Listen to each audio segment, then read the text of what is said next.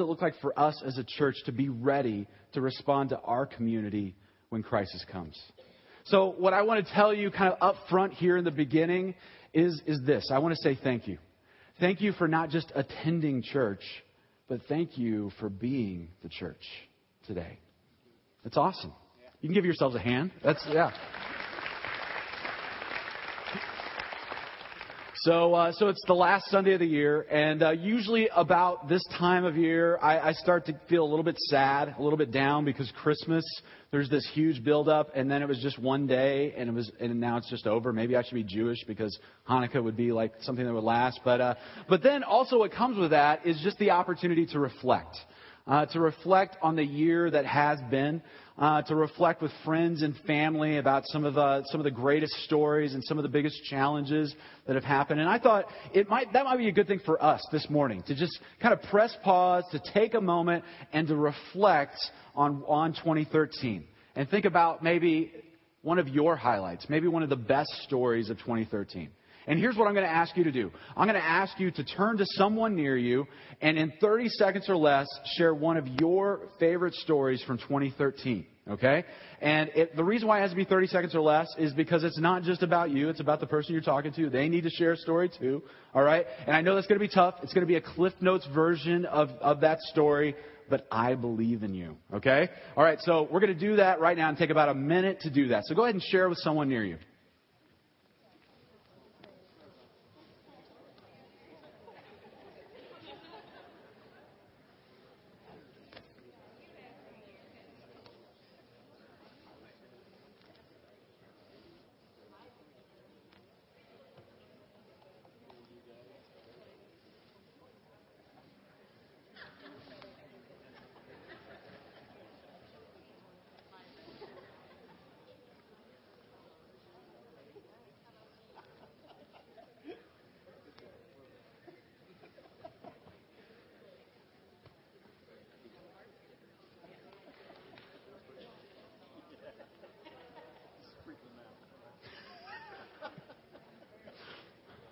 I'm going to give you 15 more seconds, so wrap up the story.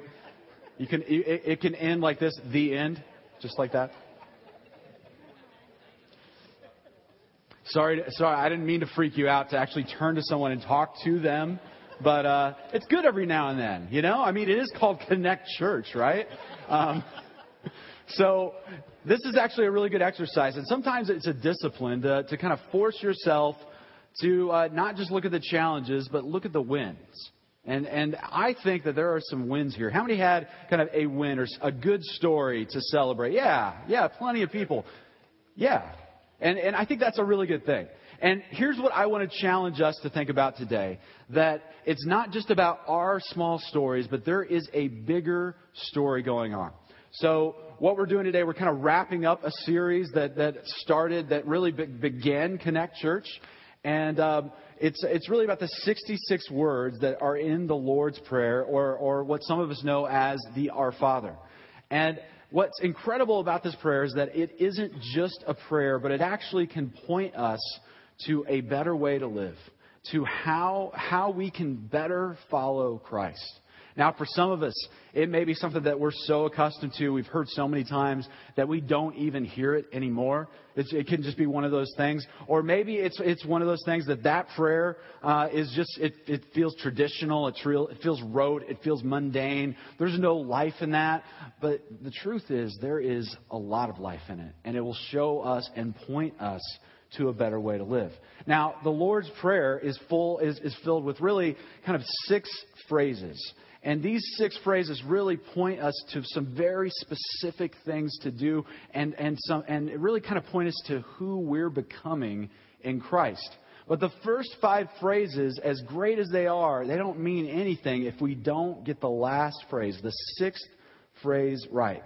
And so that's kind of where we're going today. We're gonna look at the last part of the Lord's Prayer, the end of the prayer, and really it's about coming to a place where we realize that it isn't about our story, that it is about a bigger story that's going on. And in fact, in a word, you could say it's about submission.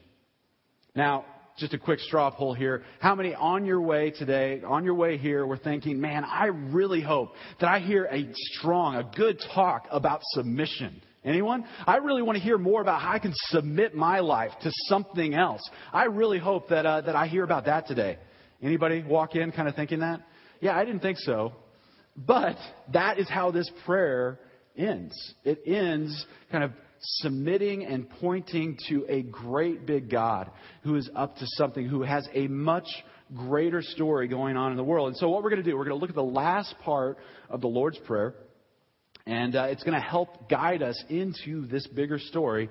And it's all about submission. So here is the last part of the Lord's Prayer. For thine is the kingdom and the power and the glory forever. Amen.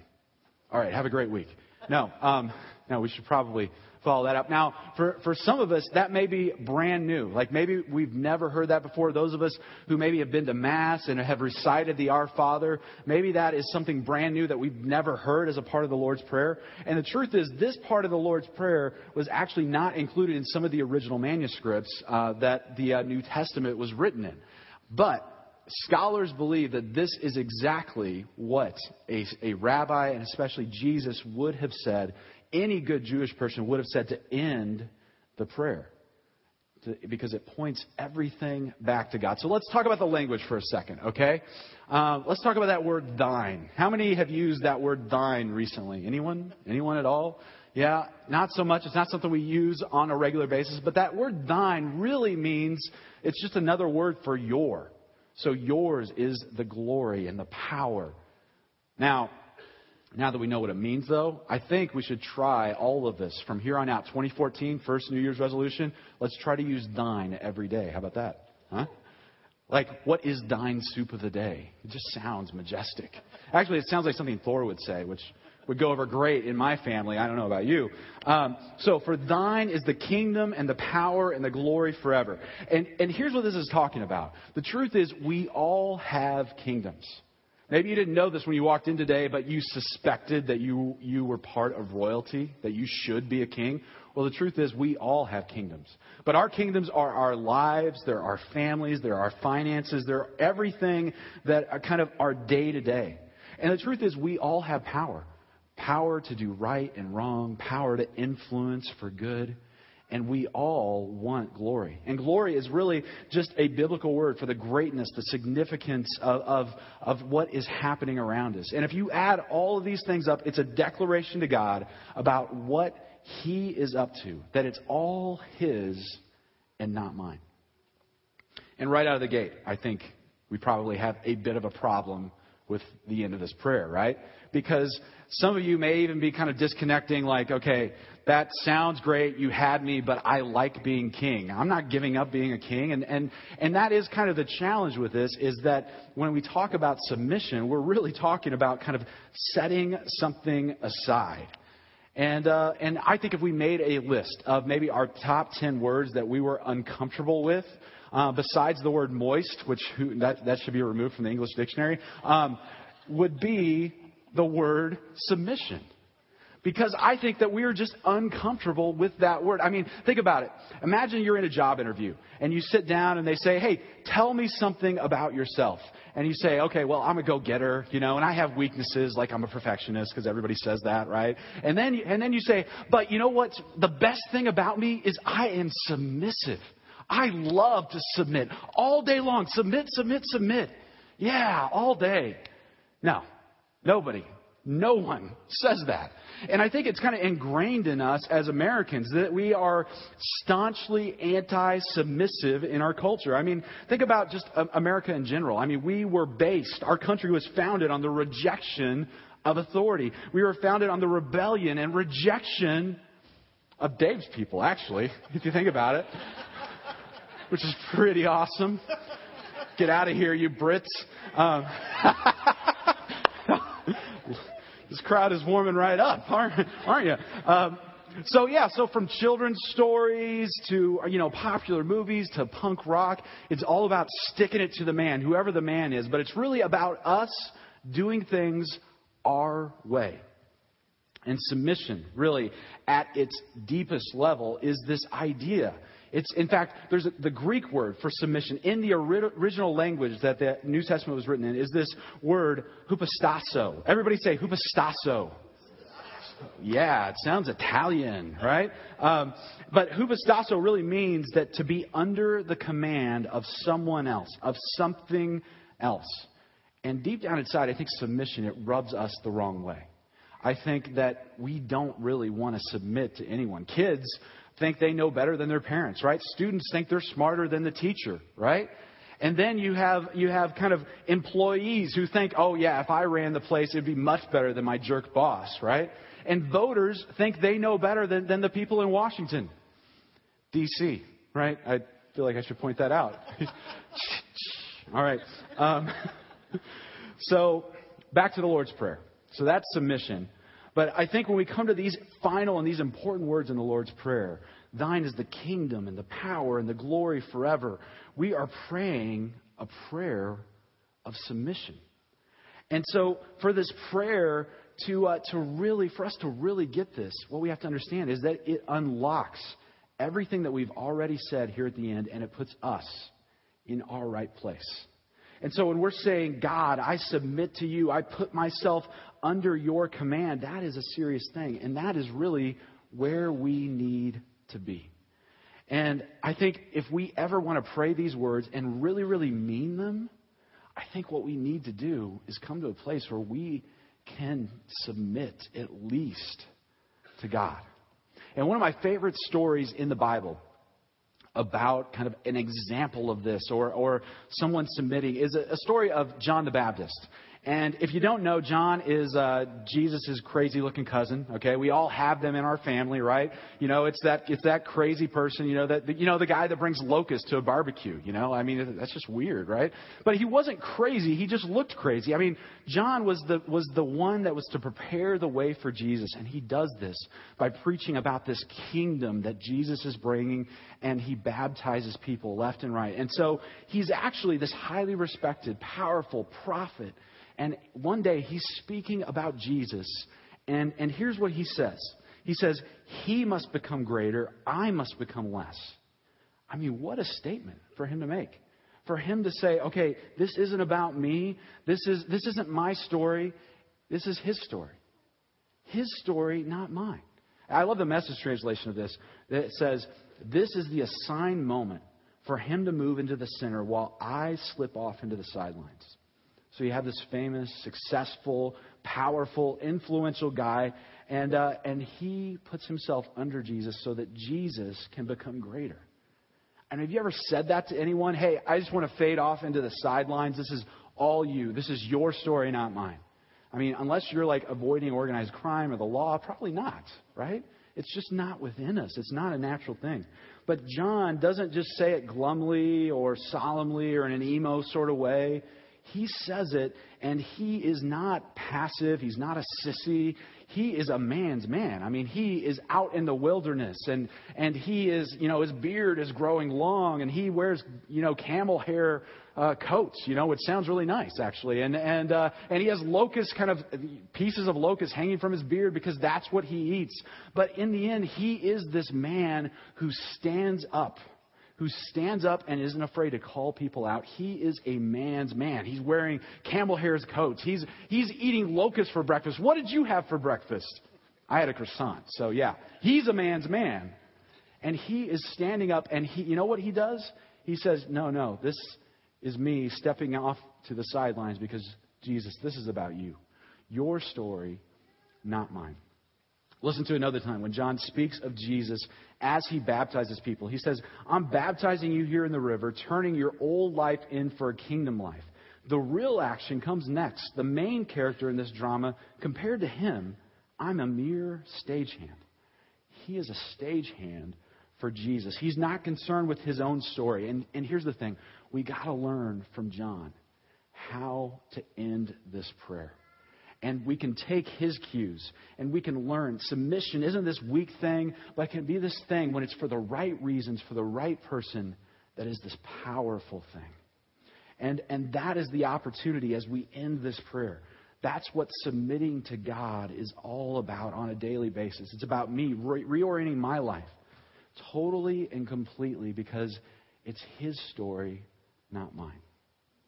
And can I just be real and just share with you how this has been true for me?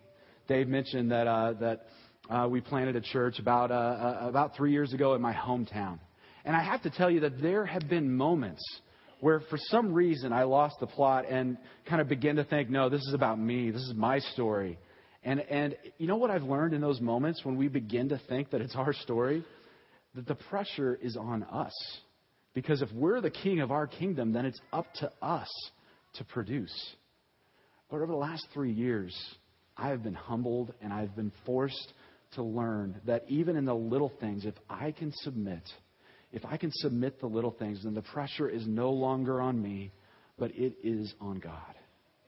And it's in those moments where I get a picture of a bigger story that isn't my story, but it is His story. And here's the truth, though. Just if I'm being real, that I have to remind myself of this on a regular basis because it's so easy for me to slip back into the mode that this is my story. And so I have to remind myself, this is your story, not mine. This is your story, God, not mine. So let me ask, even as I ask myself, how's it going for you? I mean, how are you doing in this area?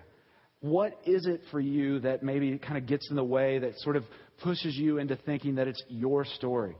Maybe it's your kingdom and it's going great, or your kingdom is really tough right now, but you want more power, you want more glory. Those aren't bad things. In fact, those can be really, really good things. But we just have to remind ourselves that thine is the kingdom and the power and the glory. Because we all have kingdoms. And we have this drift that we want more glory. And it's really easy for things to be switched around and for us to be seeking out our kingdom, our power, and our glory in our everyday lives. And, you know, I think the problem comes when we do what Tim Keller talks about in his incredible book, Counterfeit Gods. He talks about when we take good things, things that are very good, and they become ultimate things. When a good thing becomes an ultimate thing, it always disappoints us. And here's what he says. He says, we never imagine that getting our heart's deepest desires might be the worst thing that can ever happen to us. That's tough. But I think it rings true. It's like that old saying goes, the two worst things that can happen to a person are not getting what you want or getting what you want. Because here's what I think happens. Good things inevitably become ultimate things in our lives. You know, it can be about kids and our dreams, or it can be about retirement. It can be about that special someone, that boyfriend, that girlfriend. It can be about golf. It can be about college. It can be about that sports team. Whatever it is, it's just natural that the way that we live our lives, eventually good things inevitably become ultimate things. And so this is why we need the ending to this prayer, to recognize that it isn't our story, that it is His story. So submitting my life is about reorienting my life. It's about reorienting my kingdom and my power to be second. Because the truth is this, He must increase and I must decrease. So it is about me helping to spread His kingdom, not Him spreading my kingdom. It is about helping make Jesus famous, not Nate famous. It is about bringing more glory to God and not to me. It is constantly pushing us towards His story and not mine. And I think that if we can really wrap our minds around this, and we can really come to a place and get this, then I think things will change. There's this Jewish practice that's called the Sabbath box. And the way that it works is before every Sabbath, a box is placed in a prominent place in the house. And anything that might distract you from the Sabbath gets kind of put into that box. So like a phone or car keys, or, you know, in my house, it would be kind of a game console, or, you know, for you, I don't know, maybe it's like live animals, whatever it is, you know, that's distracting you. Whatever it is, it gets put into the box. And then once it gets put into the box, the custom is this. The custom is to kind of look up towards God with your palms up and just to simply say, yours, not mine. Yours, not mine. Yours, not mine. And can I just suggest to you today that as we wrap up 2013, that maybe this is exactly what we need to put ourselves into a place of submission. And I don't know how 2013 has gone for you. Maybe there's been lots of accomplishments. Maybe there's been lots of heartache. If it's like any other year for me, then it's a little bit of both. But the truth is, if we can come to a place where we submit, where we say, this is your story and it's not mine, that's when things begin to change. See, Jesus' whole point in teaching his followers to pray this prayer was for him to give them a glimpse that they are meant to become a part of something much greater. And it isn't about their story. It's about his greater story. That we are second to God's story. So maybe we can practice this. Maybe we can say this out loud. Why don't we say this together? Okay, are you ready? On 3. 1, 2, 3. Yours, not mine. One more time. Yours, not mine. It's God's story. It's not our story. Dallas Willard, one of my favorite authors, he paraphrases this last part of the Lord's Prayer. And he says, you are the one in charge. You have all the power. You have all the glory. And it's to yours forever, which is just the way that we want it. So let's review this prayer just for a moment. It begins with this expression of our Father, who you're in heaven. And it's this intimate connection with God. It's preparing ourselves for this face-to-face conversation with a God who cares deeply about us. It's not, hey, God, you're way up there, I'm way down here. But it is this intimate conversation of, you're my Father, you're my Daddy. You're the one who gets me. You're the one who cares for me. And that's how it begins. And Jesus, he wants for us, above everything else to see that God is who he says he is. And that's his way of living, this kingdom way. As we ask for it to come, it gets revealed to us that this is the new reality around us. And we can have this confidence that he will take care of us. We don't have to worry about what's going to happen tomorrow or even what's going to happen in the present, because God is caring for us, and we can trust that. And that also that we're not the center of our reality, and that he deserves our best every day. And we can forgive others because he has forgiven us. And we can come to this place of trust. And we can resist temptation because we have his Spirit. These are these 66 words, and they end with submission. So think about this. What would your relationships look like if you were able to pray this prayer and end it in submission, saying, your story, God, not mine? Imagine what would happen with the people in your life that are far from God, that are skeptical of Christianity, that are skeptical of Jesus. What would happen if you started to live these 66 words out? I think they would get a glimpse, a picture of who Jesus really is and what he is really about. And it would change their minds about everything. And I think that things will change if we can live this prayer out. If we can say, your story, not mine. It's about your kingdom. It's about your power. It's about your glory. Can you feel the hope in that? It takes the pressure off of us. And maybe for far too long, you've been trying to hold your story together, clinging to that. And if that's the case, then this is a breath of fresh air, that it's not your story to hold on to. It's God's story. And so Jesus ends the prayer really the same way that it begins. It culminates in a shout of praise and a response that God is at the center of everything, and thine is the kingdom and the power and the glory forever. That it's your story, God, not mine. So here's what I want us to do. I would love to end kind of this talk and this message by just us praying these 66 words together. So we're going to put them on the screen right here. And we're just simply going to pray this prayer together as a community. And don't forget the submissive part. Don't forget that it isn't our story, that it's His. So let's pray it together. Our Father, which art in heaven, hallowed be thy name. Thy kingdom come, thy will be done in earth as it is in heaven. Give us this day our daily bread, and forgive us our debts as we forgive our debtors. And lead us not into temptation, but deliver us from evil.